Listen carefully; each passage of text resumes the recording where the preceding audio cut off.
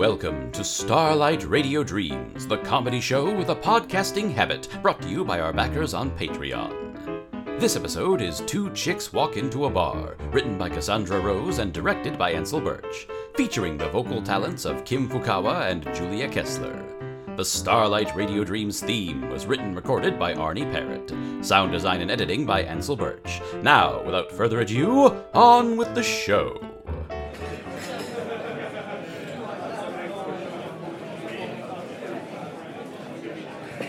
All right, so that's one IPA for me and one glass of mead for you, which, honestly, I didn't even know was a thing you could get at a bar in Chicago. Cheers. To our first date.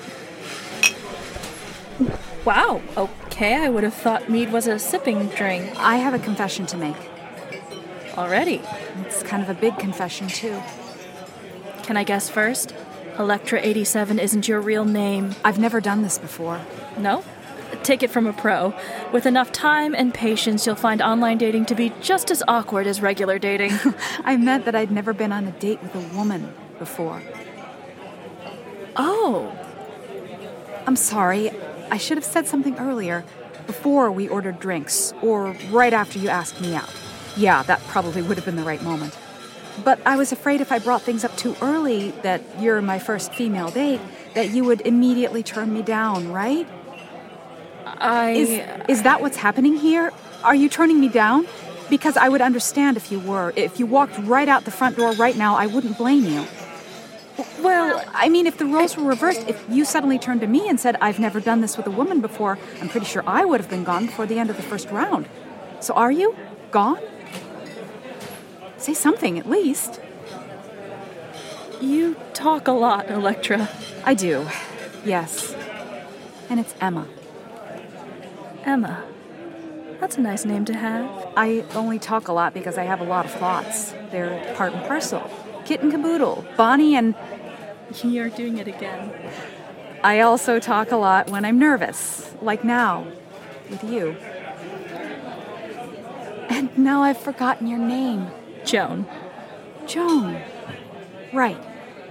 Hello. Hi, Emma. I'm glad you're here. And I'm not going anywhere. All right? Okay. All right. So, when did you first know you liked women, Joan? You don't pull your punches, do you? I didn't know how else to say it, or else I would have said it that way, yeah. It's a question I've never asked someone before. Never? There have been a lot of firsts for me tonight. And the night's not over yet. I was 12. My dad would have to remind me not to wrap my arms around my female friends in public, and I wouldn't give any guy the time of day. Then I tried out for the basketball team in an attempt to get closer to this one girl. Basketball, huh? The only thing more cliche than a lesbian basketball player is a lesbian softball player. But I did get my first kiss out of the deal. With the girl of your dreams? Even better, the team captain. Look at you, Joan the Heartbreaker. It was the championship game. We won, and we were all celebrating, just jumping around the court after the game. I think she meant to kiss me on the cheek, but she missed. And I was hit. It was just a quick peck over before either of us realized what had happened. But there I was, shell-shocked at the free throw line with one word humming through my mind. Gay? Effortless. That word still pops into my head today every time I feel something start between me and someone else.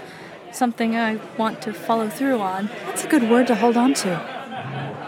Now it's your turn. What? When did you realize you weren't interested in men? Oh, well... No, sure. You don't have to share if you don't want to. But in the interest of quid pro quo... That's actually part of the problem. I am interested in men. Very much. Oh. Yeah. I'm sorry, I didn't... It's okay. I didn't realize you were bi. I'm not, or it doesn't feel like I am. Bisexual, like I'm that evenly split.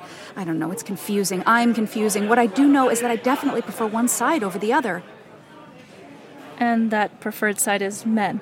When I was 10, there was this public assembly at my school. I don't even remember what it was about.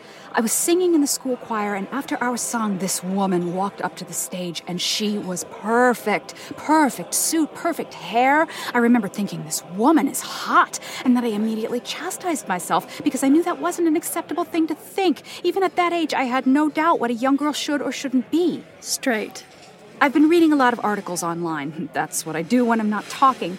And a lot of the people talk about their sexuality as something definite, something with weight that takes up space, that what turns you on is not a choice, but something you've always known is true, that has always been there with you. Yet at the same time, I read that there is no middle ground, no room for fluctuation or variety. Like if a spectrum of sexuality was to exist, that homophobes and bigots would snatch it up and use it as evidence that no, you can choose one side or the other. You can't straighten yourself out. You can make yourself ignore the woman at the assembly. What's the phrase? Bisexuality is just a pit stop to Gayville? I've never said that. No, I don't suppose you have. Still, I had all these choices to make since I was 10. I need to choose to not look twice at the woman at the assembly. I need to choose to put down straight on my dating profile. Which brings up more questions. Do I really prefer men? Or did I just choose to have that preference a long time ago because I knew it was the path of least resistance? I know it's not supposed to be a choice. But right now it feels like a choice to me, at least for right now.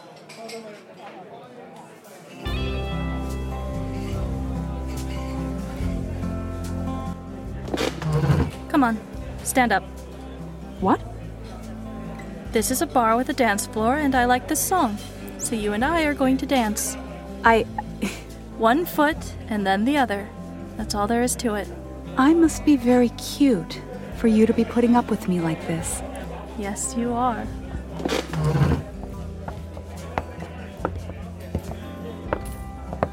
Do you want to lead, or should I?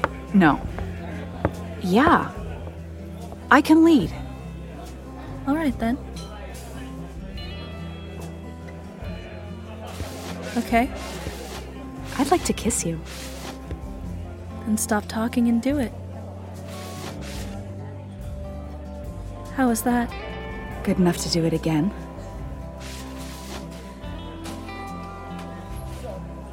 Why, Emma, I do believe I've made you speechless. Hold on. My brain will start clicking again soon enough. Thank you for this. For your care and your patience and your... Lips. Thank you, Joan. I mean that entirely. Things don't have to end here, you know. Come home with me, Electra.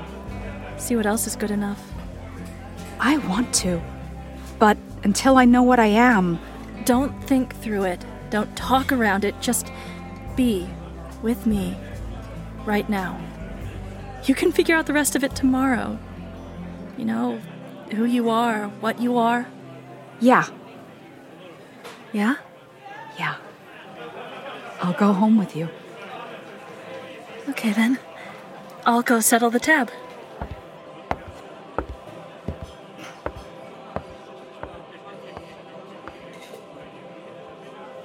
Effortless.